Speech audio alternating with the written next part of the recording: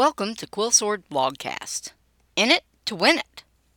Yes, it breaks the title rules, but all small letters annoys me. I have a crazy idea. How about actually letting Ukraine win this thing? We keep, rightly, spending money to keep Ukraine in the fight. What about spending the money to let them win it?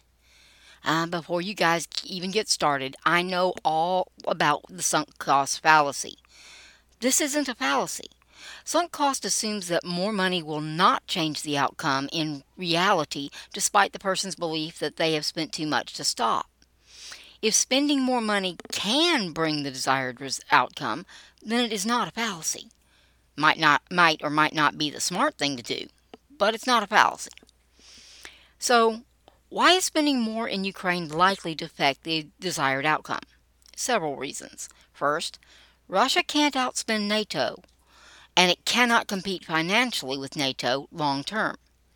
China can't bail out Russia because it would destroy its own teetering economy doing it. If NATO and the US show that they are in it for the long term, Russia's only hope of a positive outcome evaporates. At this point, they seem to just be hoping that Trump will get elected and pull the support. I'm dubious of that latter assumption, but even if it were true, that gives us a year and a half to see what the Ukrainians can do with all the equipment they need. Seems a good bet to me. Second, Ukraine is building a modern military the hard way. With training and support provided by NATO, Ukraine is gaining the capability to run and effectively use complex and technologically superior NATO-compliant systems, including those from the U.S. In 2022, there was no point sending F-16s because their best pilots didn't know how to use them and their ground crews couldn't fix them. That was then. Now their pilots have had training to get them up to speed on how the U.S. and NATO pilots read all that insane information blast coming from the instruments, and their ground crews can pull an engine without breaking a sweat. It sounds simple, but it's not. But it is essential to using Western systems effectively. Given the movement that is starting to happen on the battle map, Ukraine seems to be making decent progress in building a professional, effective military. Let's add professional, effective munitions to the mix and see what happens. Third, Russia won't stop otherwise. Just how many neighbors does Russia have to invade or subjugate before folks understand that these guys have a different playbook? Russia wants empire, not peace. The only way to get them to stop is to stand up to them forcefully. A defeat from any source will force Russia to rethink its foreign policy goals. But a defeat from podunk little Ukraine will damage Russian ambitions for a generation at least. In reality, a Russian loss is likely to ensure European peace for decades. A Russian win means more fighting down the line. Appeasement doesn't work, Mr. Chamberlain. Fourth, now's the time. Russia isn't the sharpest tool in the shed, but they aren't the dullest either.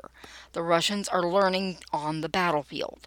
That translates to the longer the war drags out, the costlier it will be in blood and gold.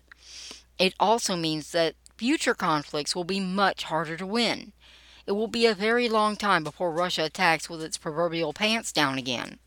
Use their foolishness to good effect now, or pay for it horribly later. Fifth, playing this stupid game of military action with no intention to win is dumber than the game itself. Did we learn nothing in Vietnam or Afghanistan?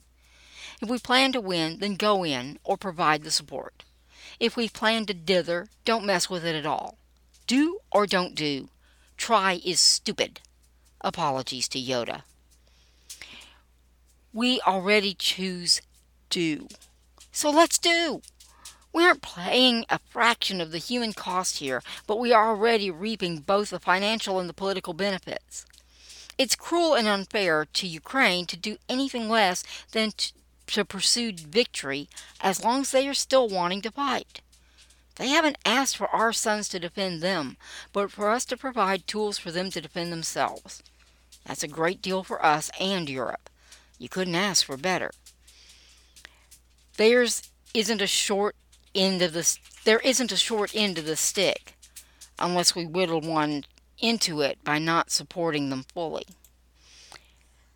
Despite fighting against well-prepared defenses, and with only probing attacks so far, Ukraine is taking territory at a rate that puts Russia's desperate clawing at Bakhmut to shame.